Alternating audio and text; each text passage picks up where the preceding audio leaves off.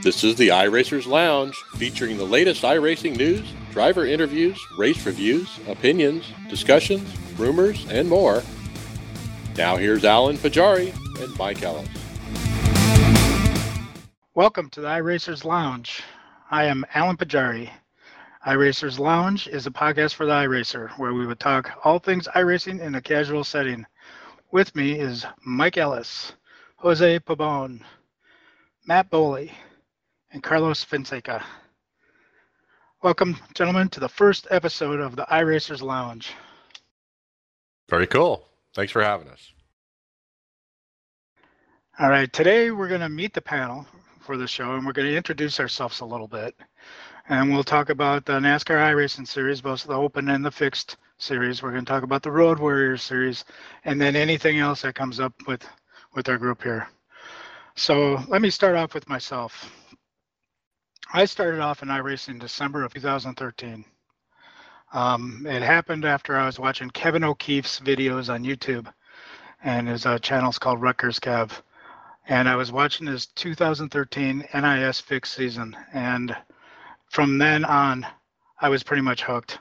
At the time, I was searching around for mods for the NASCAR Racing 2003 racing simulation, and because that was really the last one that I owned, and I still enjoyed it. And I was looking around for mods, and I came across Kevin's channel, and I saw that, and I knew that was exactly what I was looking for, because that's what I was doing on NASCAR 2003. Was running those half distance NASCAR races, and that's what I was really enjoying. But I started sim racing actually around the mid 90s with the first Papyrus games. So I already kind of had a wheel and a pedal set. It's a Thrustmaster NASCAR Digital 2. So it didn't have any force feedback or anything like that, and it was just real kind of outdated. And so, but that's what I started off on. So I started off racing those street stocks on that thing where I couldn't feel anything. And but I'm one of those guys who fast-tracked my way to the A license real quick. I used the time trials. I raced safe. I stayed in the back all the time. I just made sure I got the 4.0 and did my minimum participation I needed to do for each class. And I got up to A real quick. One of the reasons for that was because I wanted to make sure that I can race those NIS races that started in February, and I only joined in December. But when I look back on it, I feel kind of bad about I did it that way. I wish I would have took more time in the lower classes and try to actually get good. But it was fun racing the NIS races last year. So I did that, and a little bit later on, I decided to get into the road racing stuff. I never raced road racing stuff on any simulation before, but I thought it looked kind of fun, and so I did that. But I also did the same thing. I fast-tracked my way all the way through. That's because there was a certain series I wanted to run, and then they ended up switching it, and they went to GT3 before I can run that series. And so I had to make sure I had at least a B license to be able to run that GT3 series. So I made sure that I fast-tracked my way up. I got my first win in the Pontiac Solstice on the road side. There were only 2 other Solstice in this multi-class race that I was in, and the other 2 wrecked out. And so I got my first win. My first oval win came in Daytona in the Xfinity car in the B class, where I started on the pole and I led all 30 laps of the race. And so I only have 4 wins at this time right now in the oval side, and 3 of them came at Daytona. So I must be one of those drivers who gets lucky enough to win those plate track races.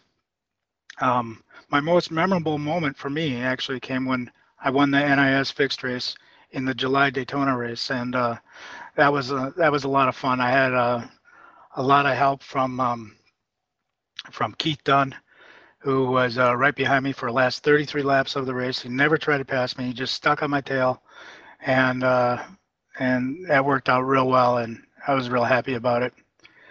My equipment I use, right now I have a Logitech Driving Force GT. I really enjoy it. It's not the most expensive wheel around. I think it cost me around $150, but it has a lot of buttons that I like to use, so I can map all sorts of different things out. I did buy some shifter paddles to put on it for road racing, and they, I think, have helped me out a little bit. Otherwise, the Driving Force GT has these little buttons that are kind of hard to shift with. Um, and then I bought new pedal set, probably my most expensive purchase of my equipment, and it's the Fanatec CSR Elites. And I got it for the load cell brake, and I, it took me a little bit to get used to it, but I think it's really kind of helped me on my driving and the style of driving I do. I normally run the NIS Fixed Series. That's my main series I run. I try to make at least 2 races a week. Sometimes I can only do 1, but I normally try to do 2 races a week. And this year I started diving into a little bit into the NIS Open series, and now with the team, it kind of helps with setups and everything else. It makes that series more interesting for me. Last year I wasn't interested in it at all, but this year I become much more interested in it. I also normally run 2 different road series per season, and right now I run the Skip Arbors and the Blancpain Sprint Series. And next season I'll probably run something else with the Blancpain Sprint Series. So I normally kind of switch it up, but I normally run that Blancpain Sprint Series since I enjoy driving the McLaren so much. And then I also might throw some other races in there. Like, for example, lately I ran a national race. A couple seasons ago I ran some late models, but otherwise I just pretty much stick to the NIS races and the 2 road. I am involved in a league, which is the Integrity Racing League. Last year I joined and I ran the trucks season, which is their Saturday night series, and I finished second in that series, and I was pretty happy about that. I had some decent finishes. Never won. It's a very competitive league, but I was very happy that I was consistent and finished second. This year I'm running in their Gen 6 series, which is our Monday night cup schedule, where we actually do follow the NASCAR schedule. And this year I haven't had that much success. I kind of made some of my own mistakes and got involved in a few wrecks. And right now I'm sitting 11th in points, but still a long ways to go in the season. So, but we've had a lot of good turnout for that, and that works out pretty well. Another league I run in is the Old Bastards, and I run their Lotus 79 series, which is Friday during the daytime. And I just enjoy that car a lot, but I don't necessarily enjoy it too much in the official series because people get awfully aggressive. But in the Old Bastards, it's a bunch of older guys like me, so we kind of take it easy on ourselves and just try to keep it clean. And then during the NASCAR off season, I started a league last year called the Winter Fixed NIS, and we had a lot of great turnout for that and had some great races. And it was only 10 races, and we'll be doing it again for this coming up winter, and have another 10 races. But that's been a lot of fun. It's been a good experience. So anyway, that's a little bit about me. And Mike, why don't you tell us a little bit about yourself? Okay, Alan. Mike Ellis here. I'm from Gilbert, Arizona, 44 years old. Got into iRacing. I think I heard somebody in NASCAR was using iRacing, and that's how I heard about it.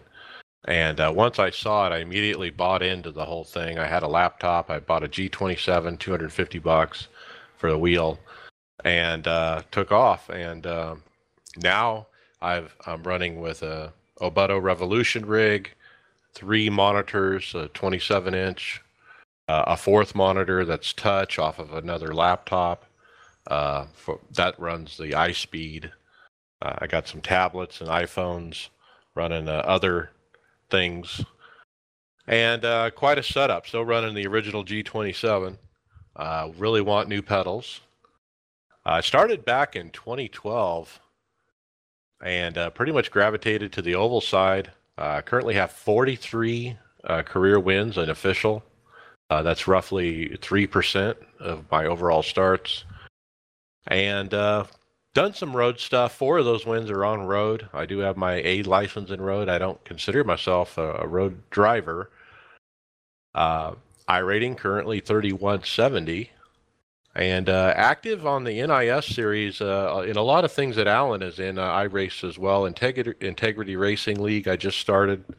And run some hosted stuff, kind of random there.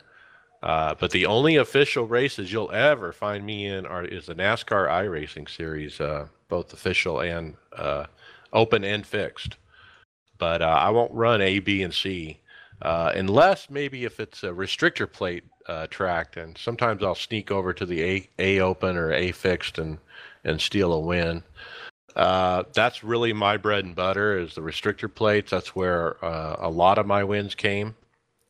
Last year in the NIS series, I had looks like 5 wins, and I believe 4 of those were plate tracks. So that kind of tells you how I run over there.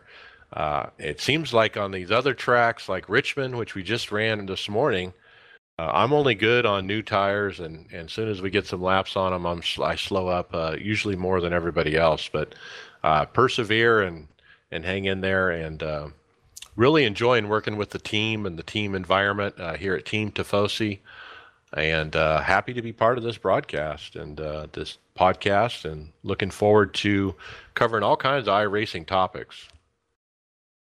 Yeah, that's one heck of a setup you got there, Mike. I'm a little jealous. Hey, Matt, you want to tell us a little bit about yourself? Sure. I just want to say thanks, Alan and Mike, for putting this podcast on. And my name's Matt Boley. I'm from Ontario, California, 22 years old. And I've been on iRacing since May of 2013. And I've been mainly on the oval side since I started. I'm starting to dip my feet more and more into the road side. On the road side right now, I'm running the iRacing Global Challenge in the Cadillacs and then dipping into the Star Mazdas as well. On the oval side, I've always been in the NASCAR cars, from the trucks to the Xfinity cars and in the Cup cars. Right now, my main focus is on the NIS series. I'm trying to stay away from everything else for the meantime to get better and more comfortable in the car and get good finishes. I found out about iRacing just running through YouTube and came across a couple of videos like Alan. I think I came across Kevin O'Keefe's videos, and I was hooked on it. And I went out and had one of my buddies build me a computer and bought a G27 on eBay, and I was racing within 2 weeks. So I've enjoyed it ever since, and I just joined Team Tifosi Racing a couple weeks ago, and I'm really enjoying that, and I'm looking forward to the future. All right, happy to have you, Matt. Jose, you want to tell us a little bit about yourself? Yes, my name is Jose Pabon. I live in Jackson, New Jersey. Kevin O'Keefe is actually a Jersey boy as well, and I have been introduced with him, not personally, but I've also seen him on YouTube. Not that he introduced me to iRacing. I came about iRacing via Paparis, actually. I was a big fan of their prior makings, NASCAR 2003, the original NASCAR. Unfortunately, I never got a wheel to race in it and never got heavily involved because I was always into the multiplayer portion of it. I enjoy competing and playing against real people instead of AI per se. Even though NASCAR 2003 allowed multiplayer, I was never able to find a good location server-wise to run in a big league or with a large number of people. After many years of playing multiplayer game on World War II Online, which is based on World War II basically, I came across, I guess, a video or something, or just Googling, and I came across iRacing. And as soon as I saw it, I decided to get into it and instantly fell in love with it. Eventually getting myself steering wheel, pedals, a G27, looking to upgrade. I just bought myself a rig recently, the RS1 R seat, extremely comfortable. I've also extended my viewing pleasure per se by going from one screen to a tri-screen or a triple screen. I do use a fourth monitor as well, connected to the computer for iSpeed or Z1 server or dashboard, as they call it. Again, with other software as well that I might use, such as the iRacing setup analyzer that Mark Montanaro has supplied to us, of course at a cost. But yeah, it's a competitive location. It's extremely fun. At times very frustrating. But again, it keeps me busy, and that's what I enjoy. Very good, Jose. Carlos, you want to tell us a little bit about yourself? Oh, well, sure, why not? Anyways, my whole start in iRacing started way back, pretty much in the early days, from 2009. And, let's see. I didn't really do much road racing, but I did start off in what back then the rookie series was, Legends, I believe. And, you know, I touched road, a little bit here and there, and I think I got one win in that, and then I quit that for a while. And, let's see. Oh, I guess I shouldn't mention my age. I am 25 years old. I actually just turned 25 years old, and still enjoying iRacing. Probably my number one sim, just for the fact the multiplayer is, well, awesome. And, let's see, I mainly race NIS series like everyone else in here. And, actually probably the best series. Have a lot of fun with all these people, all these good drivers, at least the ones we trust. And, let's see, I don't even know where I came across iRacing or how I figured it out. I just kind of saw it and said, this looks interesting, try it. And that was after playing NASCAR Racing 2003. I'm pretty sure a lot of iRacers come from there. And, wow, there's really not much else to say about that. I basically took a whole year off from 2012 from some issues, but came back 2013 and pretty much raced a lot since. Really, there's nothing really much else to say about me, but this has been Carlos, so we'll move on. Yeah, Carlos, you do actually something very interesting, is that you actually race with a controller, and you're very good with it at the controller. And I also know that you race other games too, and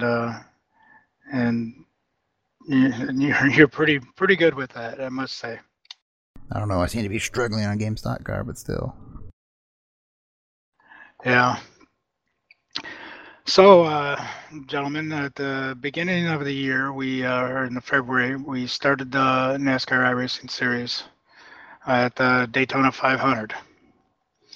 Now, as you know, iRacing got hacked during the Saturday afternoon or morning for some people during that race, for the fixed race. And at the time, iRacing didn't know exactly what was going on, and so what they did was they canceled the Daytona 500 for this year of that. And I personally feel that at the time they probably had no choice on the matter. It was kind of bad because I did have a third place finish in the Saturday afternoon race.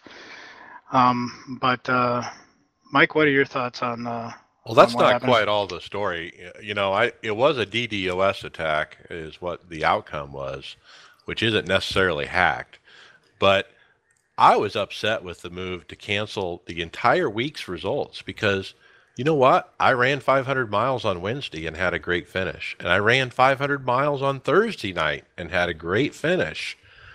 And then Saturday comes along, and all of a sudden those points are wiped off the face of the earth. So I was very unhappy with iRacing, and I let them know it too, because you know what? We had some good finishes. They should have just canceled the results for that particular event on Saturday. Probably would have been the best compromise, and I think that iRacing here in April, looking back at it, I probably would have done something differently. Yeah, they probably should have just canceled that since there was some other races that went on, and they could have raced the Sunday races. But yeah, a lot of people, they lost out on their wins. They lost out on all those points that people got. The only thing that didn't change was our iRating and safety rating stuff. But I don't know. I was kind of disappointed. Anyone else have any opinion on that? Anyways, it was very similar to what happened to the Indy 500 last year, I believe. It was Thursday. I think it was Thursday. One of those races, or it might have been Friday. It got canceled, or something happened to the servers again, and none of the other races were canceled after the Saturday race. Still went off. And that's the thing. It's almost like iRacing is a sanctioning body, much like NASCAR. When they make those kind of decisions, and we're as the drivers are looking for consistency, and we knew how they handled the Indy 500 fiasco last year, and this year with the Daytona 500 problems, they handled it differently, and I think that caught some people off guard. The other thing is, what about those drivers who are only going to run on Sunday night because they work on those other days or whatever? They didn't even get an opportunity to put points up. So if you look at it that way, it might have been the right move after all.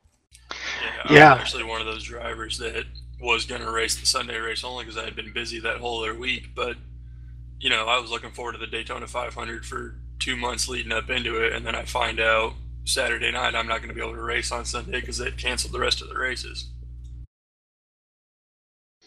Yeah, they probably should have just allowed it to go on. Even if they did cancel the points, they should allow the racing to go on. And actually, for the Indy 500 last year, what they did was they canceled that weekend, and about a month later, they put on the Indy 500 again.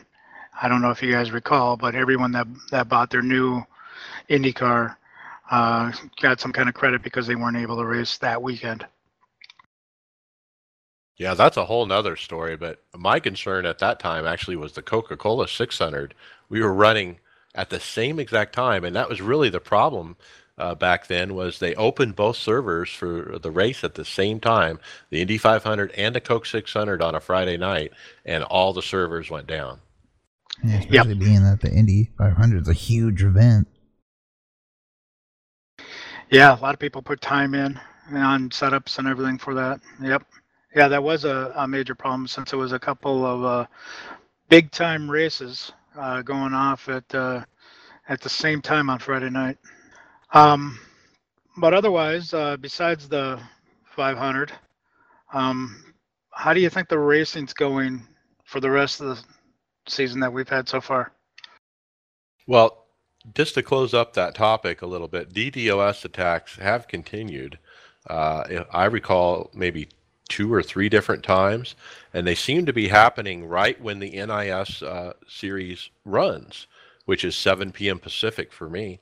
And real quick to wrap that up, do you think that's an iRacer targeting iRacing or drivers that are running this particular series because of the timing of the DDoS attacks? I think on the timing, yes, I do. I think it's deliberate. I'm not sure if it's an iRacer.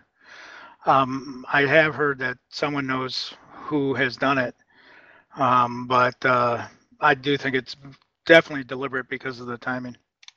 Yeah, that's what I was saying. So, but yeah, the racing in general, it's been crazy, and I guess it's just because we've been at the short tracks. Maybe. What do you think, Jose? Well, yeah, definitely because of the short tracks these last couple of weeks, Bristol being one, Richmond this week, it has been extremely difficult to get around the tracks. especially with a lot of the racers that tend to be overly aggressive in the very beginning of the race. Um, there's a lot of young racers out there, um, people that are unaware, because I tend to hear people mention a lot that this is their first race in the NIS, or they're very new to the NIS. I guess they're not realizing that when you're racing an NIS race, you're racing half the distance of a real NASCAR race. We're racing 250 miles. So in Bristol, you're racing 250 laps. It's a very long race, very tiring race, and people tend to become a little impatient. Because of this, of course, in the last couple of weeks, um, Yeah, I think it's been. people have been getting frustrated. Well, not only It's been that, very you have the difficult. whole other group of people now that iRacing is trying to cater to.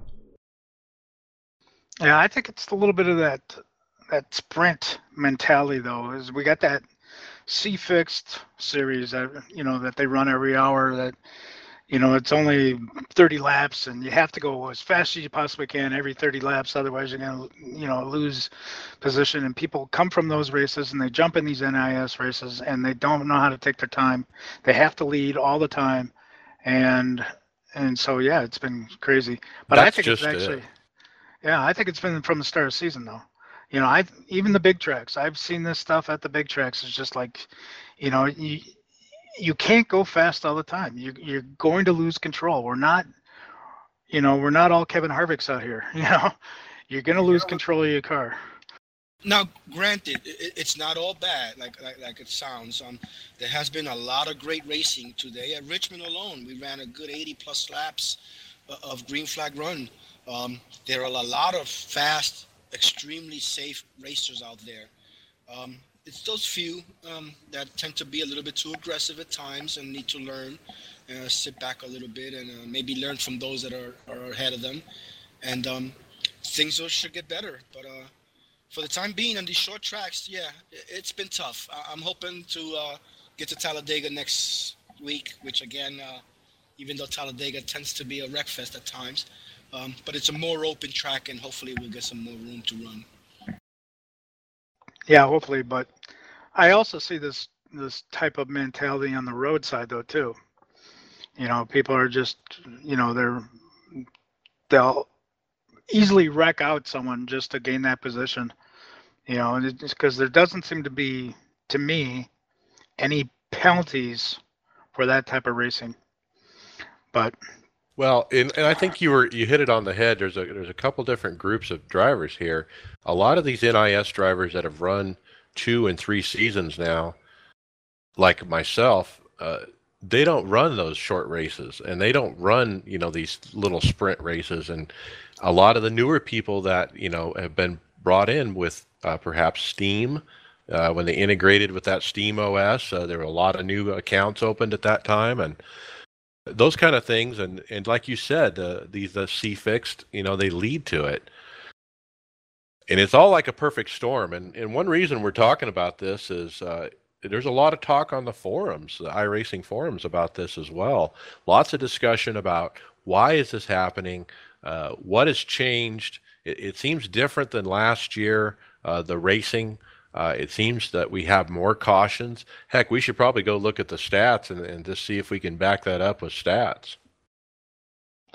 well, just for your Wednesday night race at Richmond, you guys had 15 cautions, and people came out of that race, and a lot of people said they were embarrassed because of that. It's just this was second split too. This is this is our quality drivers that are supposed to be in here, and they had 15 cautions in 200 laps. What'd you guys run? 68 laps under a caution? It was 38% of the race was run under caution. Went in like 77 laps. Yeah, I believe in the 3 of the Richmond races that I've been in this week, over 25% have been caution laps in all 3 races. Yeah, see, in my opinion, that's just pretty high. But after saying all that, the NASCAR iRacing series is still my favorite series. so, Well, yeah. so I won't trade it. I won't, do one of those. I won't race this series anymore, like I have done for the fixed truck series. But so I still enjoy it, even though. But you have to know how to race those type of races then. So it isn't one of those type of things where you're aggressive with aggressive people, but you just, I don't know, in my opinion, you got to know how to race those type of races, and then you just know that some people are going to make mistakes. And another thing too is that the beauty part of the NIS is that it's almost like a league, because you pretty much race a lot of the same guys all the time, since they split it up by iRating, and there's 300 plus people that join up for the server. And so you pretty much are in that same group of people all the time. So you kind of know who you can race with, and you know guys who would back off a little bit. You know who you can run side by side, and you also kind of know who you can't. So that's one of the nice things about the NIS. Yeah, and the NIS, I'll say, I call it the premier series of iRacing. And it's really based on sheer numbers. If you look at how many people participate on a regular basis throughout the 36-week season, and that's the other thing that's different from all the other official racing in iRacing, is the 36-week length. I think if you can do well in the points in a 36-week environment, boy, that really says something.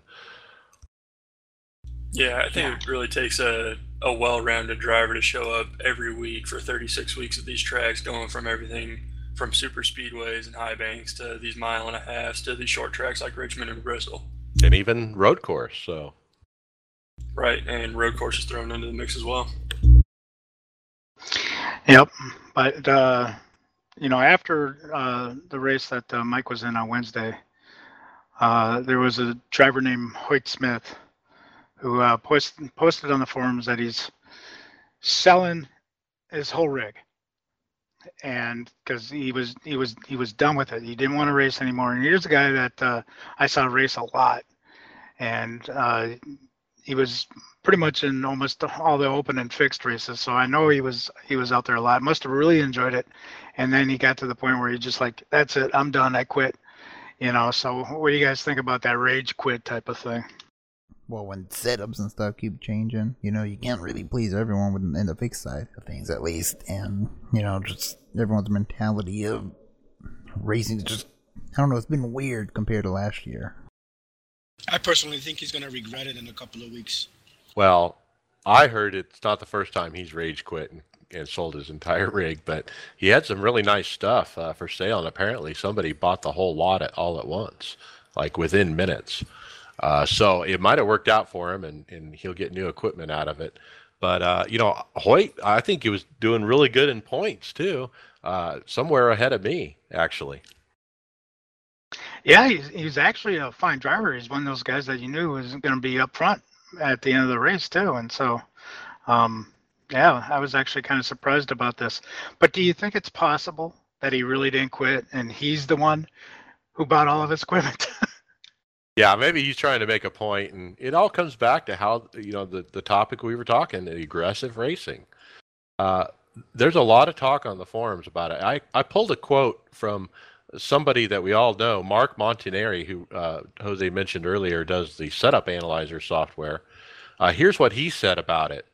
I have to say that it was the most aggressive race I've ever been in.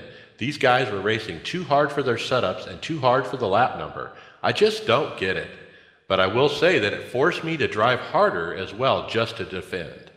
As such, I got dumped around lap 50. But I find myself racing harder and driving deeper into the corner just so I don't get run over by these guys. True. But, for me, I would actually took a different approach than what Mark does, and that's because that's my personal driving style, is I would let these guys go, and hopefully they would wreck themselves out. For example, in today's Richmond race, I have to admit, we ran a lot of green flag laps, as Jose mentioned before. And I started getting a little worried that my strategy isn't going to work. I was like, oh my gosh, I might have to, start racing them hard here before the end. But I don't know. It's just like I mentioned before. You got to know how to race with these type of races. It's actually, a lot of it is a luck of the draw, because speaking of that Richmond race, When we were in the green flag run part of it, I was able to gain a lot of positions. I found myself eventually in the top 10 position, P8, with about 40 or 50 laps to go before when we had a caution. Once that caution came out and I got caught on the outside, I lost a good 6 to 7 positions, of course, ending the race in P15. Now, if that caution would not have come out, it would have ended a little differently for me. Unfortunately, with the caution coming out, and it really affected the way the outcome of my race today was. Yeah, and, but anyway, they also have something new this year. I forgot how many full race, full lap races that we had last year. I know we had the Charlotte race, the Coke 600. We had Daytona 500, and I believe the last one of the year in Homestead. Talladega was a full. Yeah, I think so. The Glen. Yeah, the Glen. The Glen was a full one. This year we're going to have 6, and for me personally, these full-length races are the ones that I look forward to the most. What do you think about that, Matt? Yeah, I look forward to the full distance races because, we run these half distance races week in and week out, and they're long as it is, and you really got to take care of your stuff. But then we get into these full distance races, and it's double the race that we're doing every week, and then taking care of your equipment and driving clean comes into play that much more when the races are that long. Yep. Yeah, I love the strategy of the longer races. To me, that's just a lot of fun. That Coke 600 can get quite late, especially if you're racing during the evening time. It can get quite late, but I just love that strategy. What I like about it is if you win it, man, the prestige of winning or even just running well in that race. Yeah, that's a lot of fun. So I'm looking forward to those races for the rest of the year. Of course, I'm looking forward to the plate tracks. Since I think I do okay on them. I'm looking forward to the Indy race. Is Indy is a full length race this year? Yeah, the Indy 500 is an interesting topic because it's actually part of what the series called Road Warriors. Yeah, actually, Mike, I was still on the NIS with the Brickyard 400. I was wondering if that was full length. It is. That might be one of the 6. I don't recall. It is. I see it right here. 160 laps. Great. Yeah. So, anyways, let's transition on to the Indy 500. So, Mike, what were you saying about that? Well, that's a full length race, right? And to win that one, that's a big one too. Yeah, you guys got the strategy. Well, who's racing the Indy 500 besides myself? I'll be in it. Yeah, we're all going to do it. All right, so we're all going to do it. Yeah, for me last year I finished second. It was a lower split, but I just used the default setup and used a strategy that I saw Matthew Moose use on YouTube for the 2013 Indy 500. And his strategy was to ride in the back until a lot of people wrecked out, and then he raced. And to me, that actually worked. So what kind of strategy are you going to use this year, Mike? I'm going to do the road course strategy where you go backwards on your fuel stops from the end and pit when the window's open, if it's green or caution. So you're going to be staying out a lot then? Well, I don't know. We'll see how the cautions play. I haven't run Indy cars in a long time, so it'll just be a finish for me will be what I'm looking for, because we're in the road. 3 of us in this discussion are in the Road Warriors series and have run all the events so far, and I'm just looking to really score points for that series more than anything. Okay. Anyone else have any strategies that they're going to use for the Indy 500? I just plan on making the car work well in traffic compared to out front. And that's what I did last year, and it seemed to work, got me up to second until I made a mistake. So I decided, why not try it again? Good. Yeah, I'll probably be staying in the back mainly because I've run the IndyCar very little on iRacing, and it's a completely different animal compared to the NASCAR cars that I normally run. So I'll just be looking for a finish. Yeah. Actually, I was pitting twice every caution. I would come in second time around again. But with this car, the DW12, the arrow push on it is so bad, and coming turn one, it's so bad. It just brings you into that wall. So that's the area to really watch out for.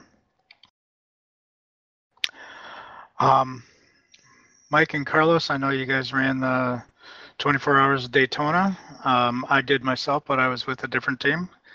Can you guys talk a little bit about your experience? I believe you ran HPD in that race. Yes, we did. The biggest issue with those faster cars is you gotta watch out for the GT3, which are, I don't know, about 3-4 seconds slower a lap. And I don't know, it's a long race. We had so many drivers, we had to keep switching out, and unfortunately we got damage done to the car, which really slowed the pace down to the point where GT3 cars were passing us. So that's one of those races you gotta make sure to keep your nose clean. Oh, yeah, it's everything to keep the car clean in those long races. And boy, what a experience it was to do this team racing. We actually did better in the Roar before 24, the first 24-hour race they hosted in iRacing. We actually won our class and our split. So I'm very proud of that win. And what went into that was a huge team effort of organizing, 7 drivers and having a schedule and having a manager and there's a lot that goes into trying to put together one of these efforts. So Yeah, there is. There is something a little bit controversial though about these team racing, and that is where a guy who's like really good and has a high I rating, or a group of guys, and they would have their very low I rating guy start off the race to get into a lower split so they can win.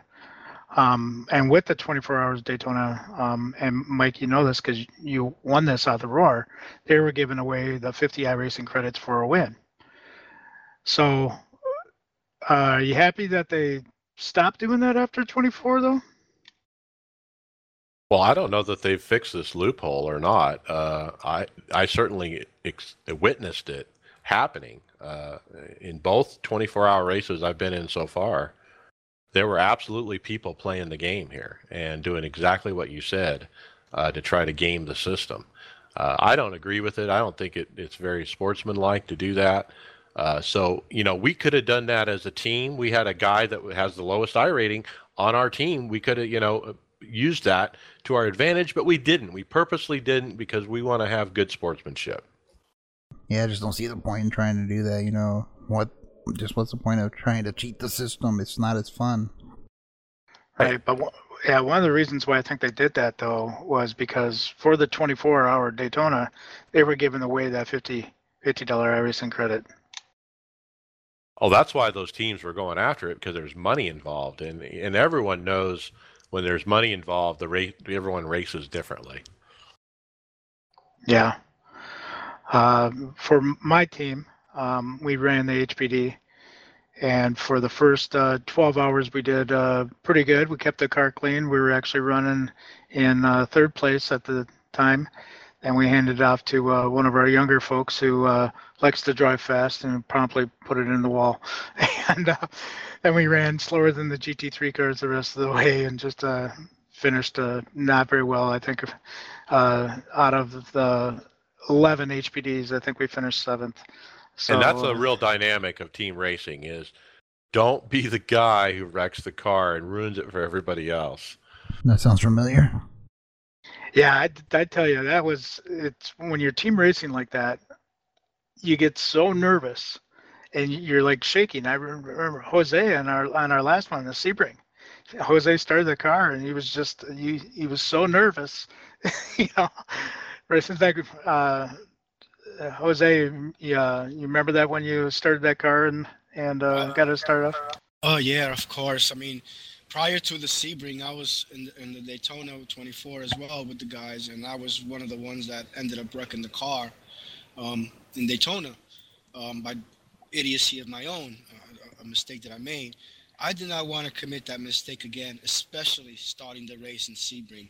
So yes, I was extremely nervous, jittery. I was not as fast as I normally would be. All because I wanted to make sure I handed my car cleanly to my partners. I accomplished that several times, ended up with a very good run in Sebring. But my whole concern throughout the whole race was keep that car clean and give it to my partners with a good racing car.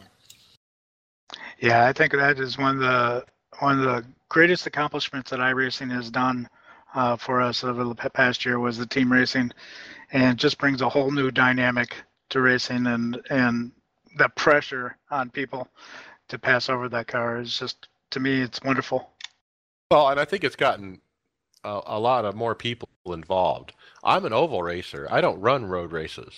And the only reason I've run road races this year is because of this series and because of team racing. And it's actually a lot of fun. I really enjoy these longer format races. Yep, because we can be laps down or whatever. And for some reason, it's still fun just because we have, we're all our teammates and all that. We can all talk to each other about everything, and it's just really fun team experience. Yeah, I think everyone had a good experience in the 24 Hours Daytona and the 12 Hours of Sebring. And so our next one is the Indy 500, which we talked about. And then after that, we got 6 hours at the Glen, which should be a fun race. I love that track. And then next thing is make that decision. Are you going to do the HPD or are you going to do one of the GT3 cars? Well, if it's only 6 hours, I mean, how many times are we gonna change drivers? Well, that's the thing. I mean, you can do it with a couple per team. So that's going to be a little bit different dynamic. There's a lot of teams out there. A lot of people have teams, and they're going to be able to split their teams up into separate, smaller racing teams for this race. And so it should be, I don't know, it should be a lot of fun. I'm looking forward to that race. Well, it'll certainly be easier to organize because it'll probably be teams of 2 or 3 instead of teams of 7 to 10. Yep, and I think we're looking at a couple more 24 hours this year. I know they got the one at Spa, and I think they're hoping to have the Nürburgring. Is that I'm not sure how to pronounce that, but I think they plan on having that track out in time for the last race of the season. That should be another 24-hour. Don't forget the Bathurst 1000. Oh yeah, I've been personally I've been practicing for that. I'm horrible in the V8. I'm just practicing to not hit the wall coming down the mountain. So if you can master the V8, you can probably master any car. I don't have a V8, man. I was thinking I got to get it to try to work on that track. Yeah, it's a tricky car and the trickiest track. And so, but if you can survive without hitting the wall, you're going to have a very good finish because it's 161 laps. And especially if you get into a rhythm, then it's like, not as hard as it seems. And that is a really great track once you get into a rhythm. It's extremely fun to drive. But you miss the rhythm and you hit the wall. Yeah, that's going to be a fun race.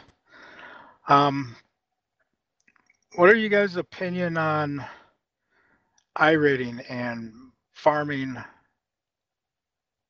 You mean like second accounts and stuff like that, or? No, second accounts isn't really farming because second account is just it's a brand new account. But let's say that you're 5,000 iRating guy and you go down and race the Legends a lot to move up to try to get to 6,000 or 7,000. Right. Well, there's a lot of way of farming when it comes to the definition of farming. There's others that, tend to lower their I rating to a very low state, and they're the kind of drivers that exactly they're the drivers who actually qualify for a 4,000 plus I rating, but yet they're running in 1,000 I rating class and beating the heck out of all these slower guys just to get the win. Yeah. Well, here's kind of my opinion on farming. For example, Ty Majeski, as you guys know, he's a real late model racer, and he races the super lates and the late models series here on iRacing, and he has himself an over 10,000 I rating, which I believe he is the highest. Yep. And when Ty wins, he gains like 1 point. If he gets wrecked out, he loses like 200. So I personally don't have a problem with someone doing that. But then again, I have seen a guy go from 1,100, just on a week 13, running Legends on week 13, go from 1,100 I rating to a 3,000 I rating by running 72 races. Yeah, you know what? Ty Bajeski's not farming I rating. That's the series he runs. And what you're saying is like you got a car guy, an NIS guy. Okay, I'm going to do some farming. He goes run Legends. That's what you're talking about. Exactly. And I don't think Ty, is guilty of that because that's all he runs. And, I'd love, and I said this before, I'd love to see Ty Majeski run NIS with us and see how he does. Yeah, me too. I would like to see Ty run anything higher, but he normally doesn't. That's the only thing he runs is late models and super lates, and he is very good at it. I have been in a few races with him, and like a 50 lap race at Lanier, for example. He's got me lapped in 20 laps. He's just that good. Well, talent is talent. It certainly will show through. I do recall last year in the NIS series, I ended up in a Sears Point race with Timmy Hill, and he schooled us. I mean, he literally lapped everybody there. Oh, yeah, I've seen that firsthand. He did the same thing at Watkins Glen, and he fixed the race I did, and yeah, flat out just destroyed everyone, and I don't know, everyone was from all different parts of the world in that race. Yeah, have you guys raced against anybody else that was just above and beyond other people? For example, when I was first racing D class, I was in a race with Ray Afella and I forgot the other gentleman's name, but he's also a pro driver. And those guys just whipped everyone. But I was amazed at their ability and how well they saved their tires and everything else.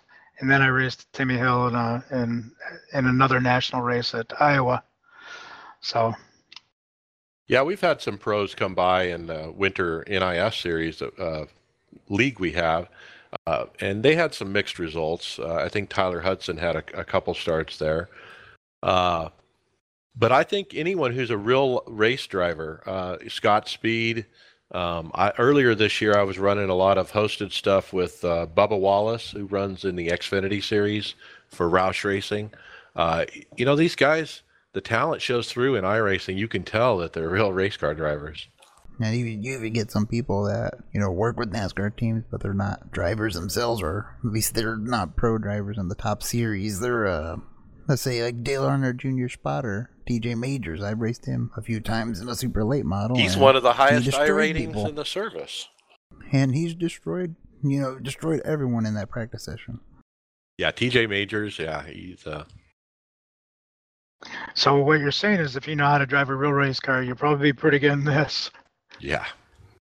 I think it's just instincts from their careers and being around the sport for so long. You just pick up on stuff.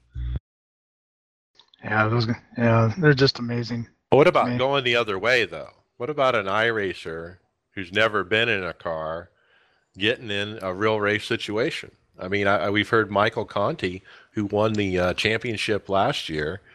He's gotten a couple real rides here recently. We've seen Hutu, the alien on the roadside, do the same thing. Yeah, and Y Gooden on the roadside. Right. Yeah, he's another one that started off on iRacing and actually got a ride, and he does I think, like Indy Lights now. Well, there was an article on his, I don't know who the individual's name is, who actually has a K&N ride right now, and he was started iRacing. Oh yeah, you're right. He's the one that's sponsored by Peak, isn't he? The one that won the Peak challenge. Yeah, that's who I mentioned. Michael Conti, I believe is his name. No, not Michael. It's another person that I'm not familiar with his name. I can look it up if you guys want. But yeah, he started with iRacing and was able to get a ride in Pro NASCAR K&N. I think it's in the East. He has a K&N East. But he started with iRacing and he still does iRacing. But he's now a professional NASCAR driver. Yep. He was one of those guys that was in that Peak NASCAR challenge with Tyler Hudson was also in that, and because he won the national series, I believe, won the points for the national series when they had that challenge up for grabs to be able to be part of it. Mike Conti is actually racing Legends down in Charlotte. Right. Which I'm happy for him. I mean, he's a young kid and he drives real well, obviously, and this is one of his goals to be able to run real race cars. So I'm pretty happy for him that he was able to accomplish what he's done. Yep, as a Jersey boy, I feel proud for the boy. All right. So my next kind of question to you guys is what does safety rating mean to you guys? For myself, I pride myself on being a clean driver, but I like the use of safety rating to be able to judge the drivers around me on the track. Yeah, wouldn't it be cool if you could see it in the relative next to their name or something? That's one feature I wish iRacing would put in, is be able to view other drivers' safety ratings on the track. And another thing is, I just, when you get those people who crash a lot, I don't think they'd penalize you enough for, crashing out, even though I've been on the other side of that and, been wrecked many times, but still, these people go in there all careless. To me, safety rating is important, but a little deceptive at times. Yeah, for me, I think it's when you're out there racing, it would be great to have it on the relative so you kind of know a little bit about how the person races. Because if they have a real low safety rating, you can judge. And for just an example of today's race at Richmond, the guys that I saw that were driving a little crazy, dive bombing you, doing that kind of stuff, and also the ones that would spin themselves out of turn 4 there. You'd look at their safety rating and they're in the ones. And it's the type of stuff when you're racing around them, you can almost kind of guess. But it would be nice to actually know that. But then again, also, the guy that won the race today was in the ones.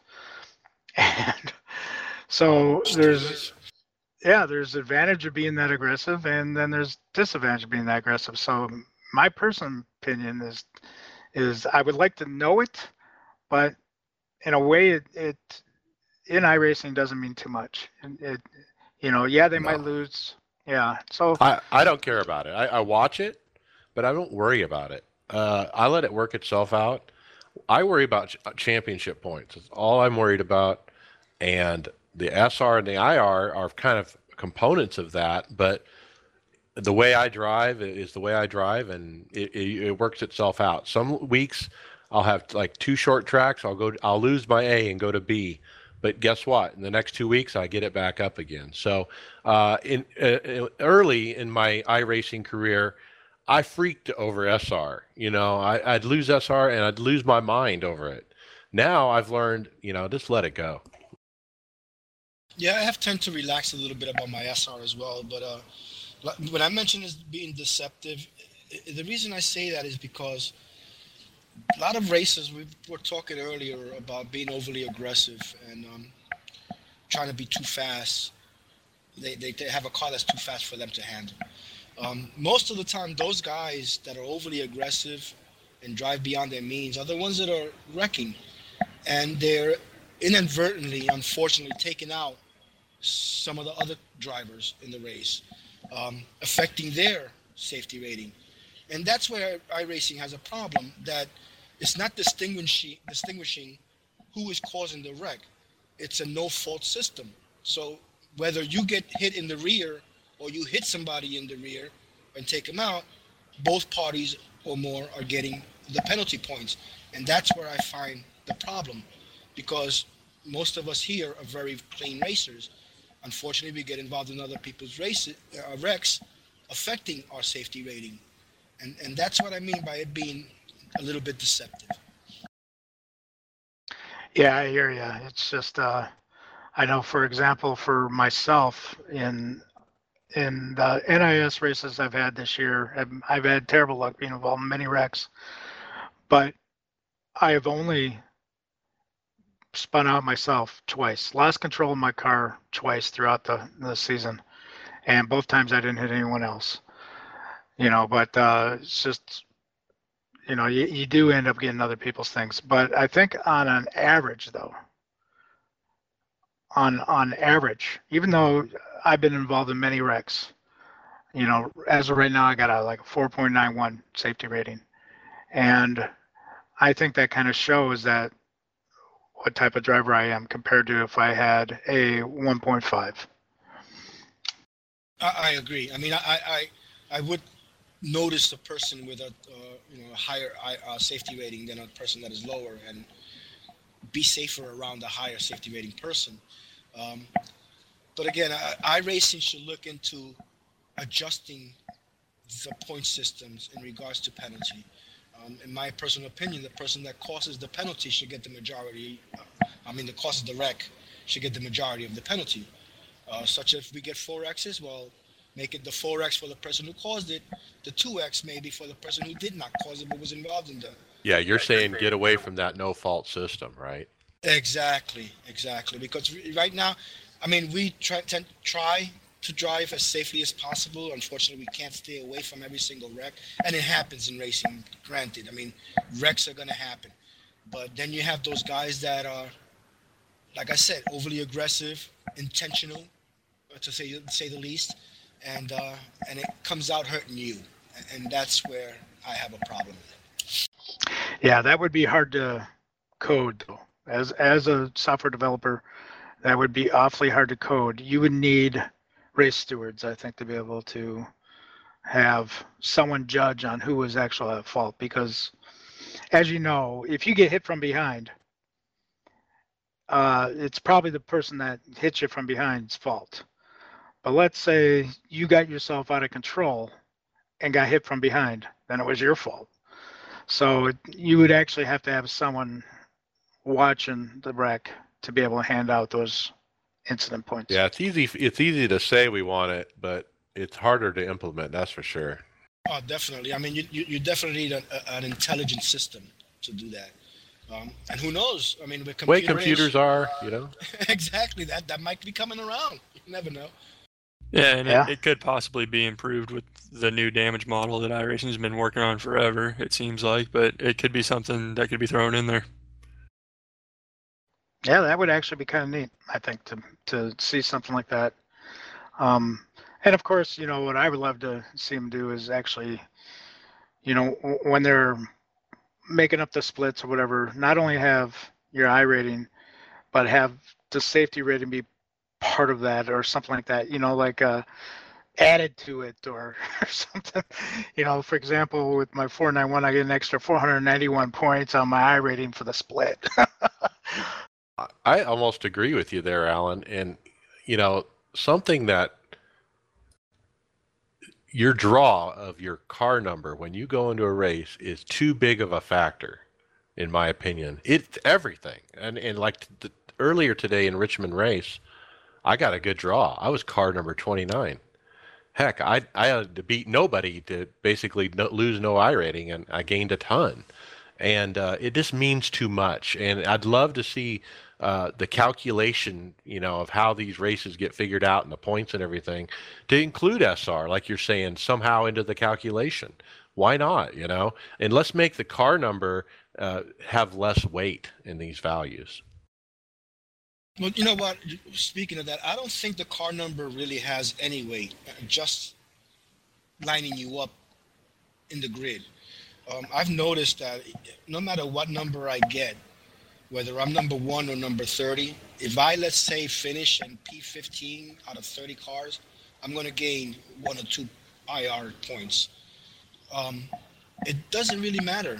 I've noticed that the number assignment is just a gridding process. That's all it is. No, it does matter. For example, if you got if you're like the number 1 car and you finish 15th, and the car that finishes 16th is car number 29, you got a very good chance of losing iRating while the 29 car gains iRating. That's correct. So there is a little bit there. In the NASCAR iRacing series, since we're split and we're so close to iRatings, you don't see it as much. But if you go run another type where there is a larger split in iRating, for example, if I went to go run a national race with my iRating I have today, I'm going to have to finish in the top 4. Otherwise, I'm going to lose iRating. And so that's what I was talking about with Ty Majeski here, is that he has to win just to gain 1 point. Right. If he finishes second, he loses iRating. That's Exactly. because of his car number.